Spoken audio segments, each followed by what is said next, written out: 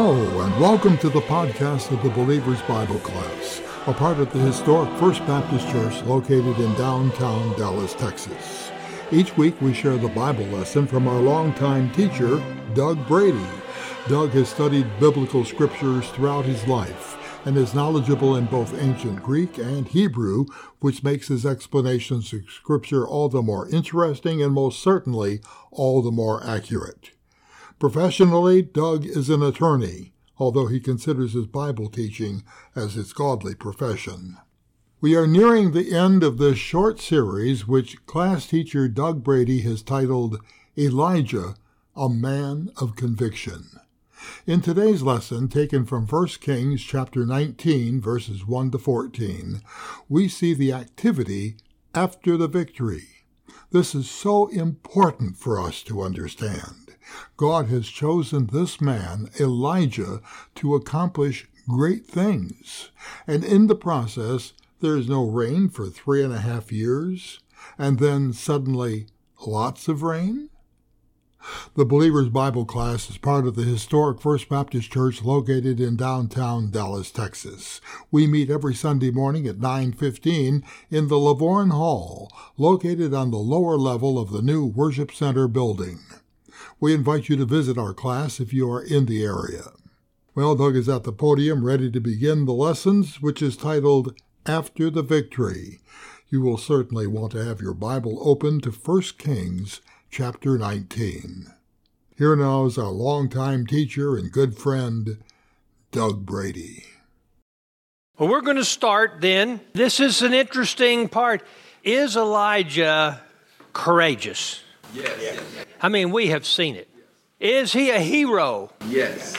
What was his main goal in everything that he's doing? The primary mission? Bring people back to God. Very good, Don.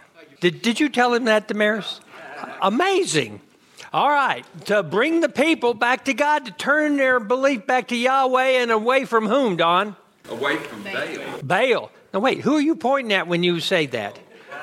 Come on now. Now, here's the thing. The battle in Mount Carmel is over. Fire came down from heaven on Elijah's word. Then prayer went up. And then rain came down. And finally Elijah raced Ahab back to Jezreel and beat him even though Ahab was in a chariot. Now there was a few questions that we kind of left unanswered. And I have looked at them and considered them again. And I want to talk about them right before we start.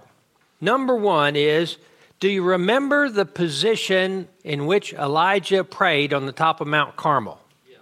He was crouched down with his head down to his knees.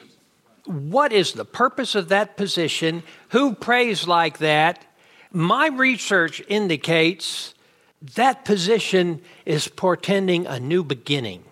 Was Elijah there to bring a new beginning to the nation, to the kingdom of Israel? Yes, he was. It involves new beginnings, but new beginnings that involves a struggle and pain. Do you know what position that really was for Israeli women? Birthing position. Many times they would have sometimes they'd have a pole, and sometimes they wouldn't. And they would deliver their children that way, in that squatting position. There are pictures of it I could have showed you. There are even statues of it. But I think it was very portending that Elijah is praying for a new beginning for his people. Now, obviously you know that my position is we in our nation need a new beginning.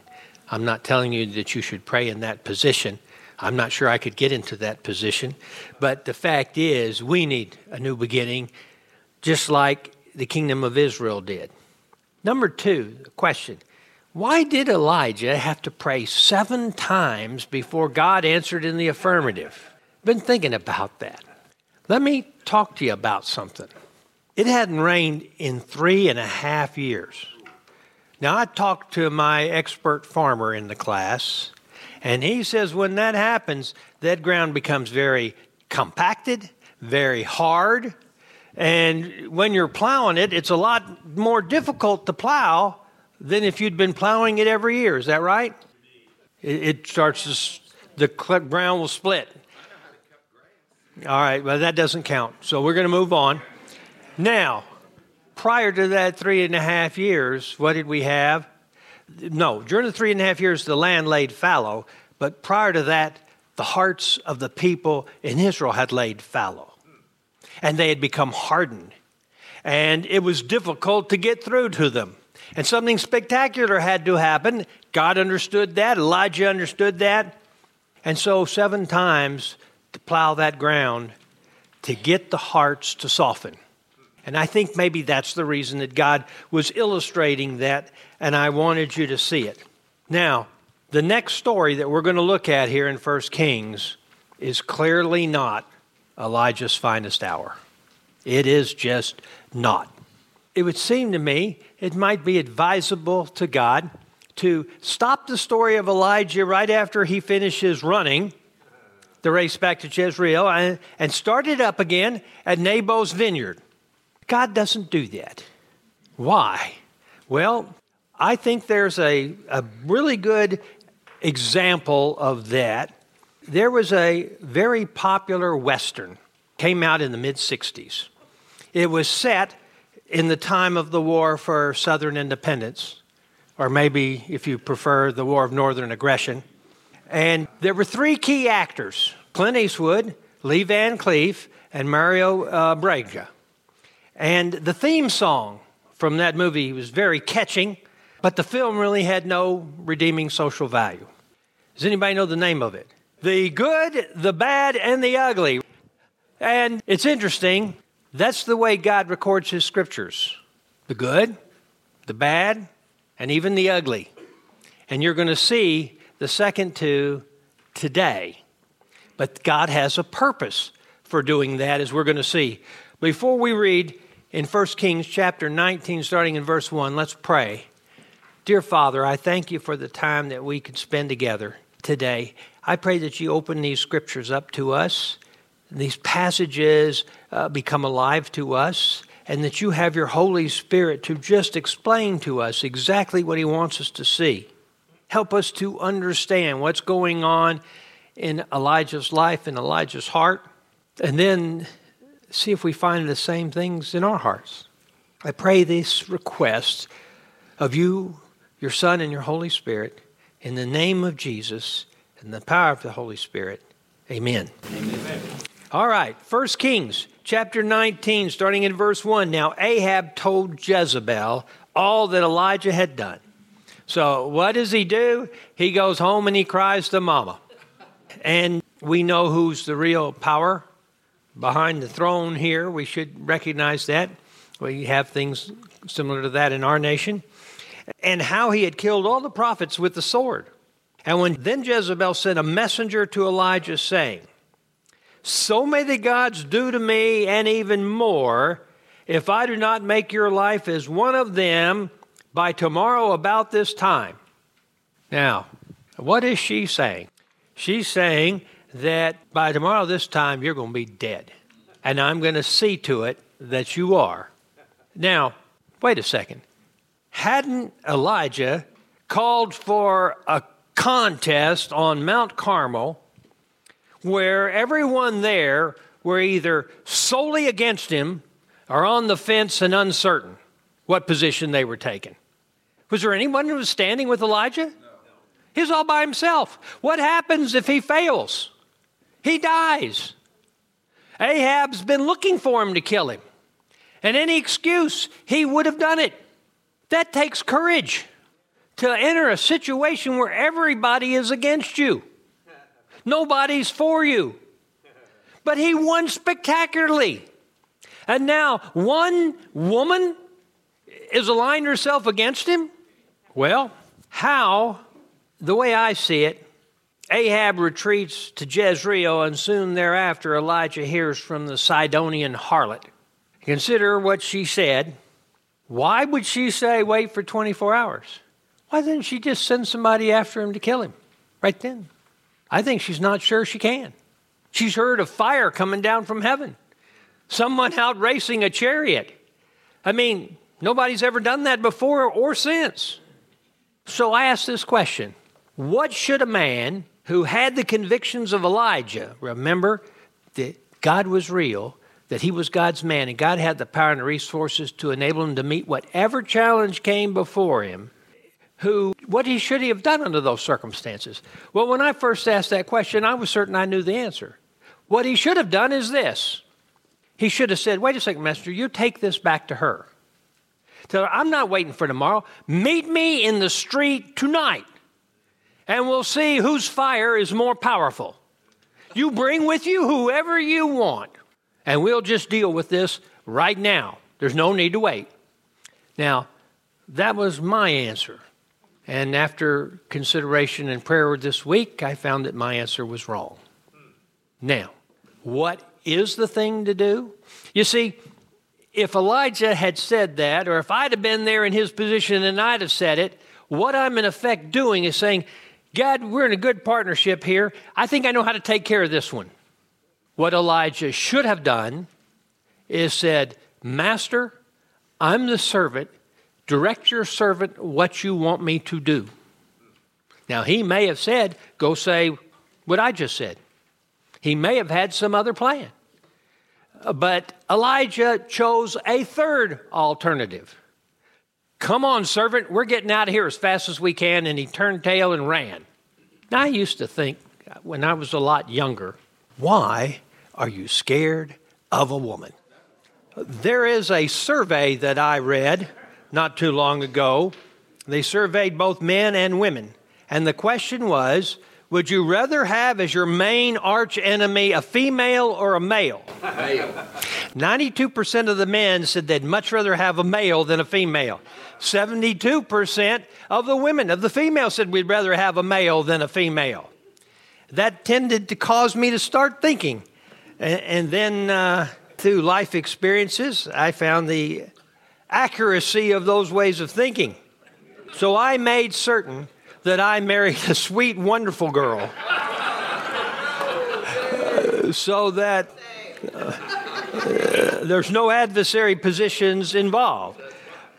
Now, You lost your train of thought. no, my mind was just going other places, and it's probably not.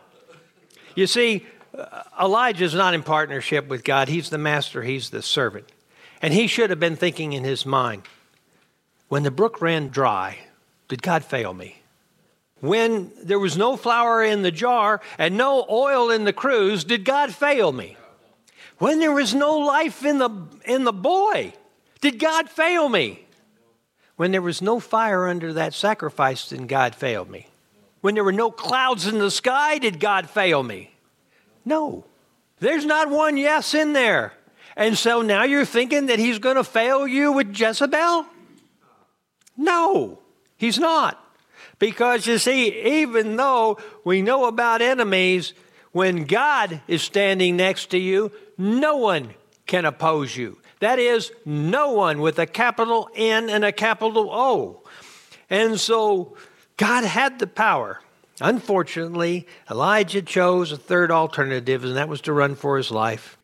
Yes? Maybe he didn't choose that.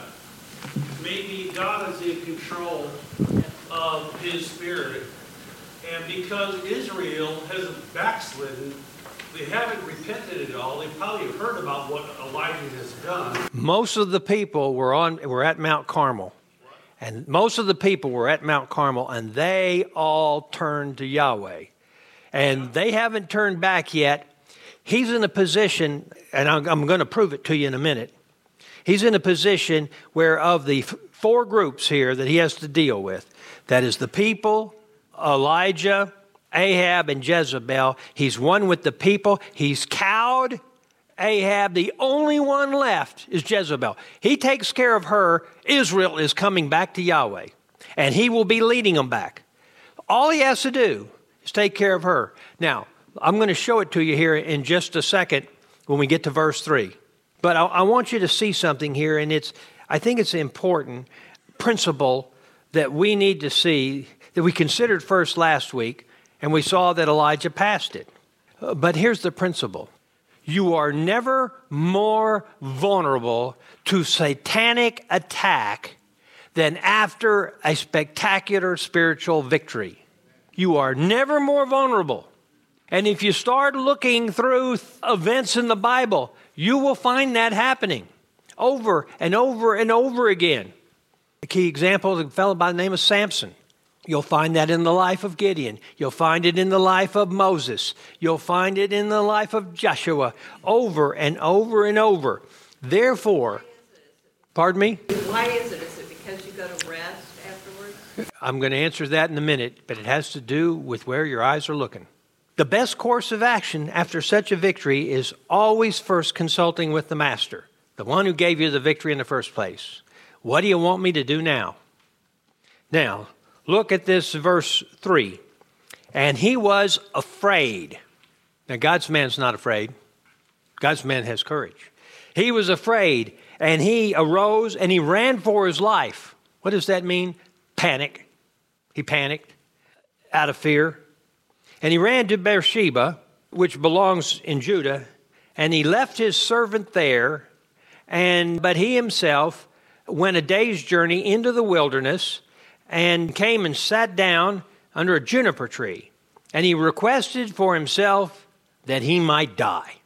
Just kill me, Lord. It's enough. Now, O Lord, take my life, for I am not better than my fathers. Now, let's look at a few things in this verse real quick. The word afraid in some translations is simply translated saw, and that's not a very good translation. It should be afraid. And Elijah has stopped thinking even realistically or clearly. But more important, he had a vision problem. What were his eyes on? Jezebel and the threat she's made. Yes, ma'am. The notes are out of order. Yeah. They are. I'm sorry. I promise I won't do that again next time. Work with imperfection every day. Oh, so is the numbering correct? All right, so just look for the numbers and see if we can get that. So the word there means to be afraid and clearly afraid, but he had a vision problem. Now, with that warning, he lets out to the south and beyond. Literally, he went south on God. But let me show you where he's going. He's starting up here in Jezreel. But he's going to head from Jezreel all the way down here to Beersheba. And up in here, Samaria and Jezreel, that's the kingdom of Israel. Down here, this is the kingdom of Judah. This is the southernmost part of civilized Judah. Down here is the wilderness. Beersheba is kind of the place they would call where the west begins. There's nothing really after that. And it's about 90 miles down there. So I want you to think about this a second. He's outrun the chariot 17 to 24 miles from Carmel to Jezreel. He gets to Jezreel, he sits down, maybe he eats a bite, and then he gets the message. And he takes off running, going south this time, 90 miles, down to Beersheba without resting. Then he says to his servant, I want you to stay here. And he goes another day's journey into the wilderness. Now, did he bring any supplies with him? No. He's clearly not thinking. He's still in panic mode, giving up mode. He's lost heart. He leaves his servant behind, and I think he does because he doesn't want him to see what's going to happen next. Because what's going to happen next is he asks God to kill him. He's running scared. He's out of hope. His convictions have melted, and he has no desire to go on living, in a manner of speaking. I want you to think about this. He goes all this way, and an extra day, he lays down under this tree, and what does he tell God to do? Kill him. All he had to do was stay in Jezreel, and Jezebel would have been more than happy to oblige him. But that's not what happens. And he runs down there, and he's scared. And what is the problem? He's taken his eyes off the first conviction. God's real. And the second one, that I'm his man. And the third one, he's got the power and the resources. Does this happen to godly men and women? Yes, it does. Let me give you an example in the New Testament. It's found in Matthew 14, starting in verse 25. And I want you to see it. I'm going to give it to you in verse. You can follow along in the scripture. like this: 11 men beside myself in a boat, both small and light, set off for Gennesaret in the fourth watch of the night. When a storm came down at midnight, coming hard down on our prow, we started losing headway, shipping water, stern and bow. When someone shouted, "Hey, look to starboard on the sea," the men screamed out in terror at a form we all could see. A man was walking on the water. And we trembled, cried, and prayed. Then he stopped and he turned and he spoke to us. "It is I. Don't be afraid." I shouted out to Jesus, "If it's you, then call to me. And tell me now to come to you and walk across the sea." Without a second's thought, he looked at me and answered, "Come." My insides turned to water. My mind went blank and dumb. I climbed across the gunwale, looking straight into his eyes. But just before I reached his side, the wind began to rise, and I forgot him in an instant, and I sank just like a stone. I cried out, "Jesus, save me!" And his hand was on my own. "O man of little faith," he said, "what made you doubt my word? Have you been this long with me without knowing what you've heard?" We climbed into the boat again, and all at once the wind was gone. The sea was calm and gentle, and the day began to dawn. We knelt amazed and worshipped him for the power that he had displayed. For all that we had seen left us wondering and dismayed. But it was not till after Pentecost that I could really understand that even when I doubted him, he would not let go of my hand. The same thing you're going to see is true here with Elijah. You see, Peter didn't keep his eyes on the Lord, and down he went. He looked at his circumstances. Elijah didn't keep his eyes on the Lord. Instead, they were on his circumstances, and down he went. You know, you think about this. Both of these men shared some common traits. We talked about Elijah being courageous and a hero. You know, when they see this man, a lot of them think he's a ghost walking out there. But when he said, "It's me," Peter immediately said, "Well, call to me and let me walk to you across the sea." And Jesus said, "Come." Did you hear any of the other disciples say, "Oh, me too"? No. He did fairly well until right at the end getting there. But he did great coming back. You see, it just takes a moment for a man or a woman of God to lose the vision or the object of the vision. We've got to focus on that. You see, if when Peter had climbed out of that boat, he had said, "Now, son, listen to me," talking to himself, "keep your eyes on Jesus. Don't look at anything else, just on Jesus," things might have been different. If Elijah, as he got back there and he was sitting down admiring the victory that God had given him, keep your eyes on Yahweh, don't think or look at anyone else. Satan's coming after you. He doesn't want to lose this kingdom. Don't let him. Shift your vision. And things might have been different. So why does God tell us about this part of Elijah? Why doesn't he hide it from us? It's really very simple. He wants to show us that we are like Elijah. We can see ourselves failing just like Elijah did. That's why James said, Elijah is a man with a nature just like ours. Now, what has happened to Elijah laying there under the juniper tree? It's clear that Elijah is discouraged, despondent, and he's depressed. He's depressed. Now, wait a second. Some people might say, do God's men and women become depressed? Yes. Yes, they do. And they will. This is one of Satan's best weapons to use. Well, if that's true, one of the first things I think we do is let's look at what led to his depression. What caused Elijah to get in this position of being depressed? Number one, exhaustion, physical exhaustion. He'd not eaten regularly. When Ahab was eating, he was praying.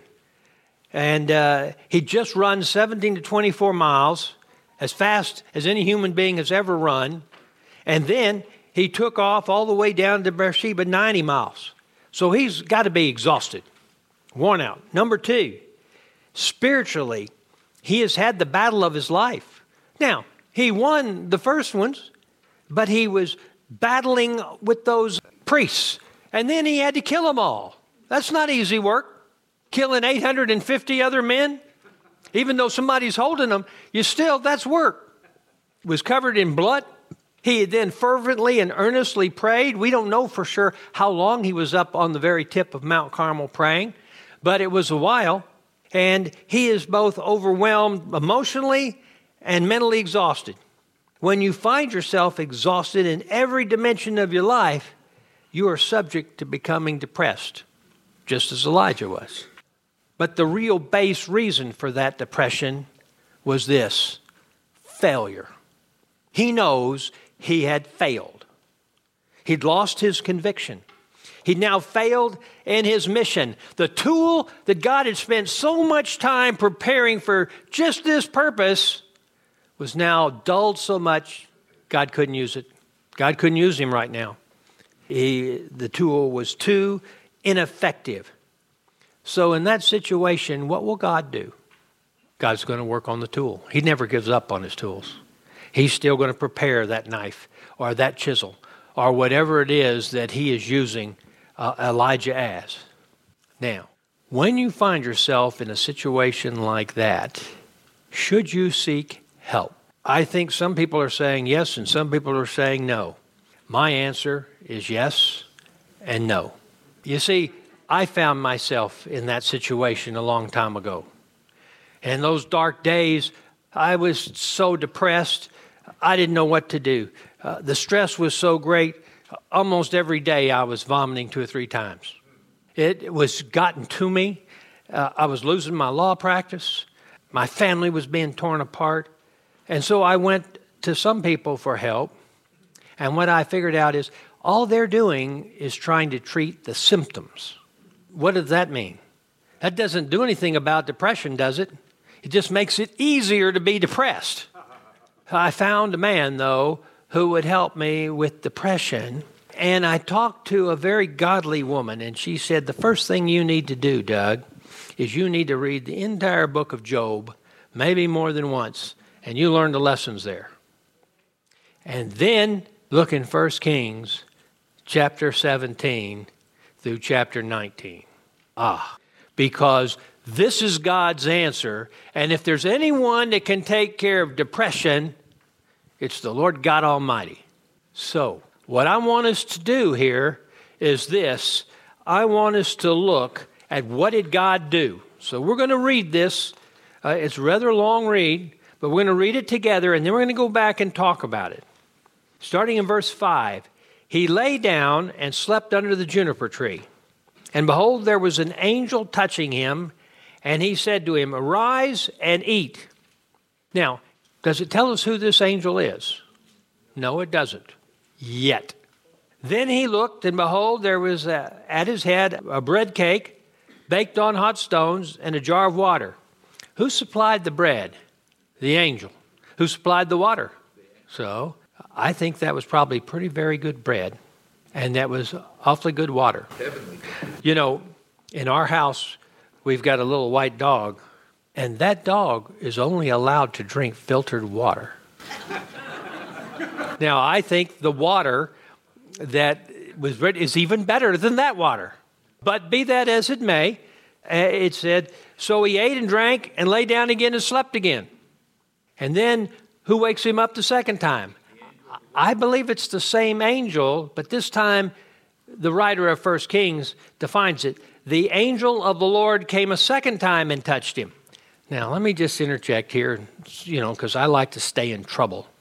There were some questions last Sunday about who the angel of the Lord was, if you listened carefully to the sermon.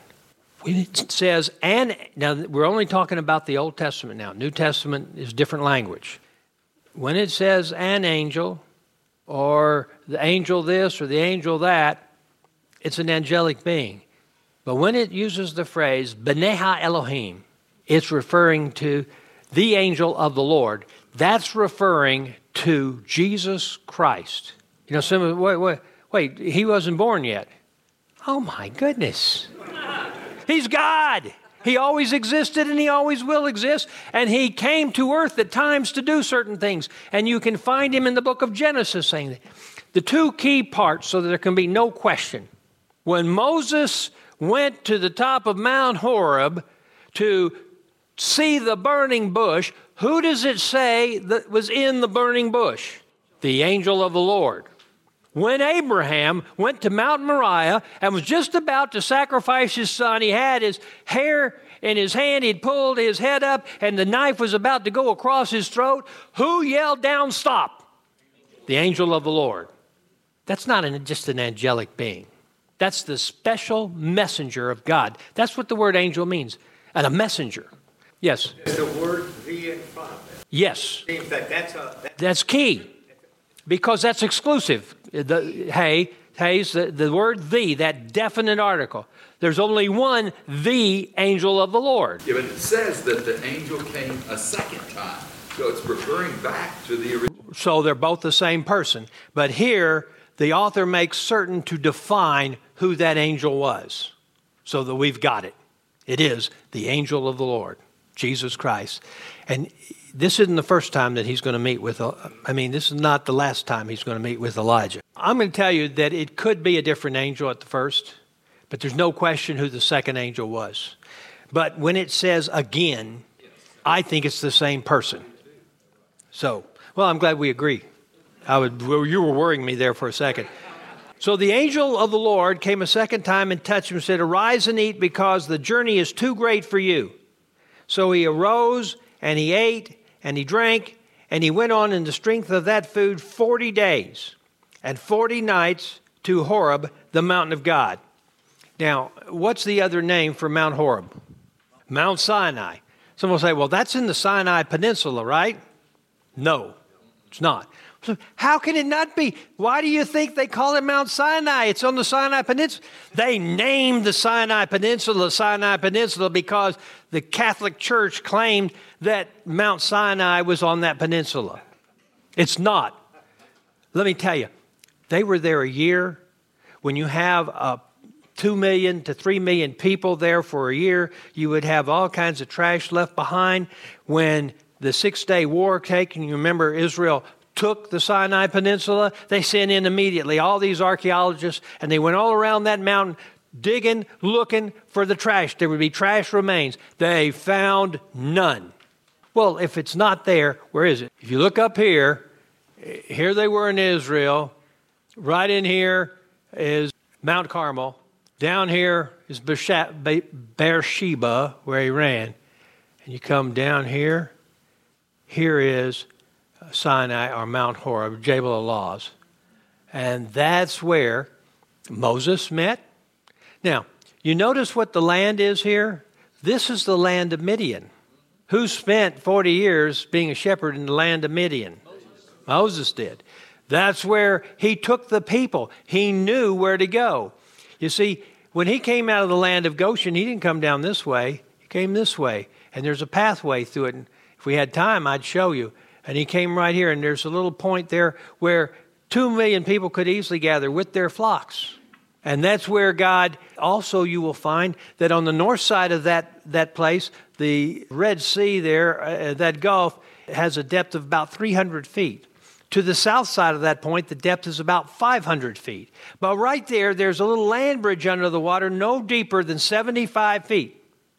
And that's where they went with Moses. Now, he had been there before, right? That's where he saw the burning bush. Now, that's where Elijah's going.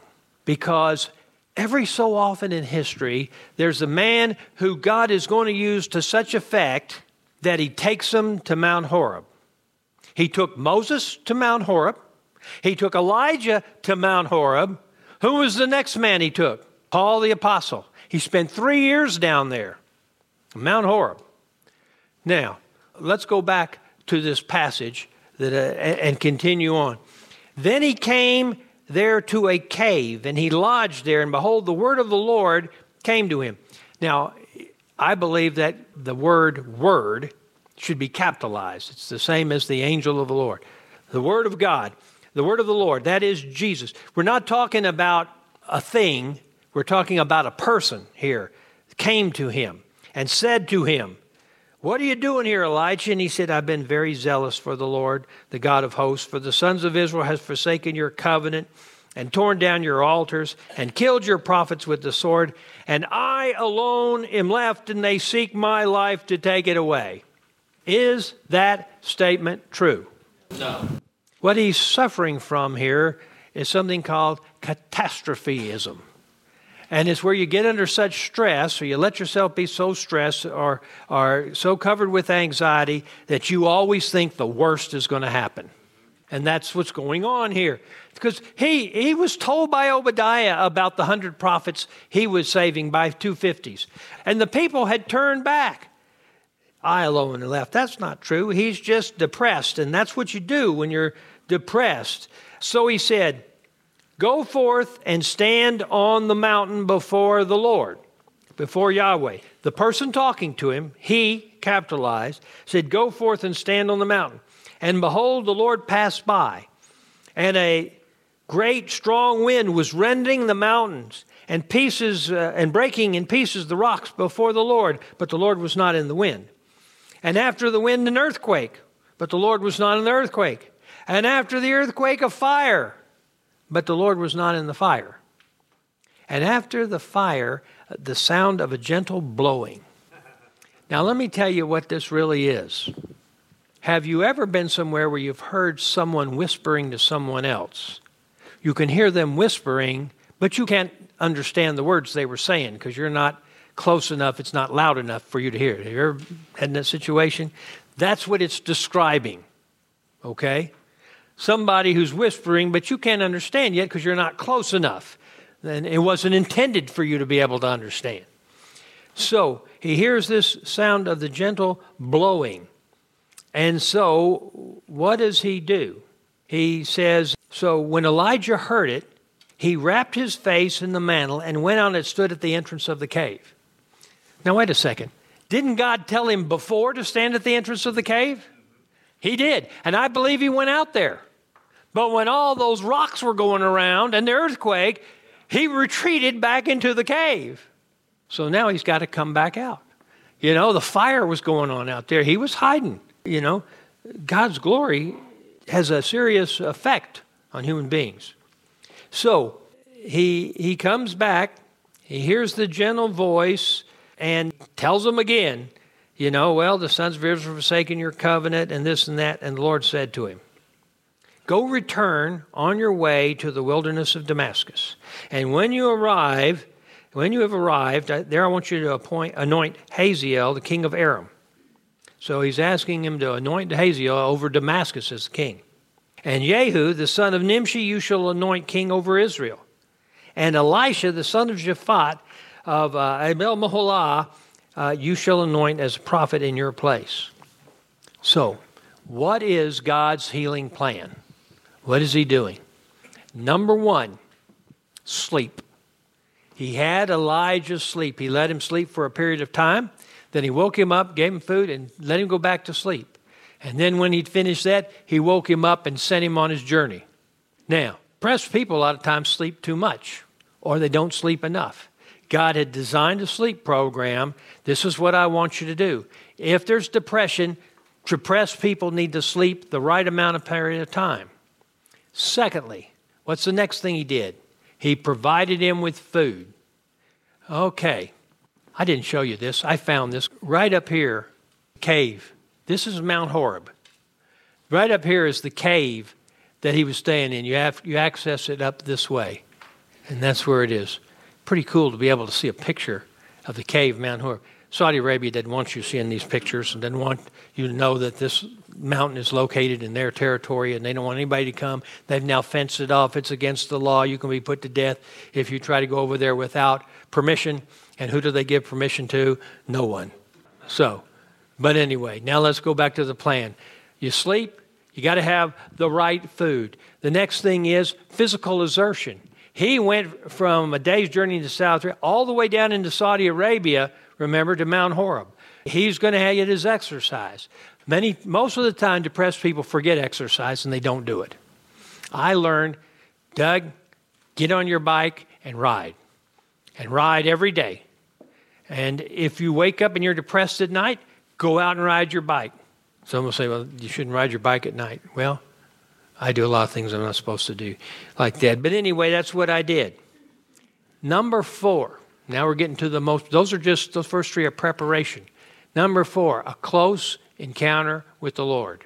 You need to spend time, the depressed person needs to spend time with God, getting close to Him, meditating on Scriptures, what it takes to unlock. Sometimes it involves confession and repentance to get rid of sin so that that's not blocking you from your time with God. So you spend a close encounter with God, asking Him if He doesn't give them to you right away with specific instructions of what He wants you to do. Give Him those instructions. Get those from God. In Elijah's case, He gave him a series of instructions. I want you to anoint this man as king of Aram. I want you to anoint Jehu, king of Israel. I want you to go find Elisha, and I want you to anoint him as prophet in your place. He's going to succeed you. Following and accomplishing those instructions gives you a sense of accomplishment and tends to break depression as you're accomplishing things. When you're depressed, you're not accomplishing anything. You just can't get anything done. Finding and spending time with a brother and sister of Christ of God's choosing. He spent all the rest of his time with Elisha, and he's working with him. And finally, you have to recognize that it takes a little time to work through it. You see, the next time we hear about Elijah is in 1 Kings 21. And a couple of wars have intervened. So, if we find ourselves depressed, what should we do? I believe we should follow God's regimen. Now, there's not too many psychologists or psychiatrists out there telling you to do these things. But you may have to choose between them and the Word of God. To me, once you put it that way, it's pretty simple what to do. I just wish somebody had shared this with me at the beginning. Instead, God wanted me to find it out for myself so I could explain it to you. There's a few lessons I want us to look at before we finish and review to understand the good, bad, and the ugly here. Never act after a victory without a word from God. Never act out of a victory without a word from God. Number 2, God, who speaks in a gentle whisper sometimes, always reminds you that He has many ways and many people to accomplish His work. He doesn't need you. You need Him. He wants you, but He doesn't need you. He wants you, but He doesn't need you.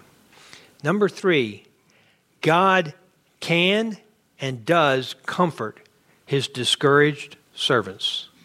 He will do that if you will turn to Him. Yep. It says confront. Oh, I'm sorry. Both words are true. He will comfort, but He will confront. Elijah right now, he had to confront him first, did he not? You're saying all of this. I got plenty of people. Now let me tell you what I want you to do, Elijah, and then he tells him. He doesn't accept that whining that comes with depression. Finally, God always gives a new task when we think our mission is over. Elijah was in a position he thought, I've failed. There's no way to return. Jezebel has won. It's all over. But he didn't tell him yet about what he wanted to do with Ahab. He didn't tell him yet his plan for Jezebel. He just said, I want you to do these 3 things.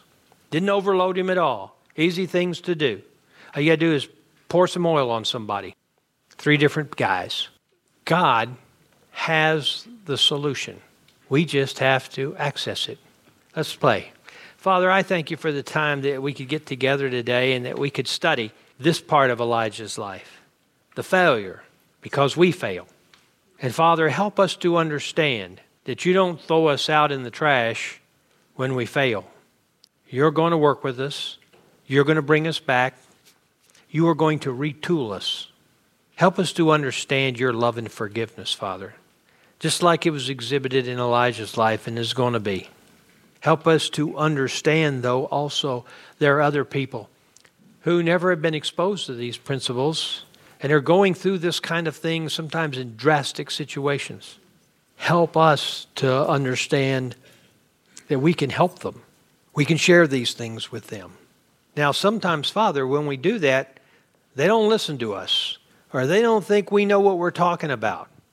And that's okay, because you didn't ask us to be successful. All you asked us to do is be faithful.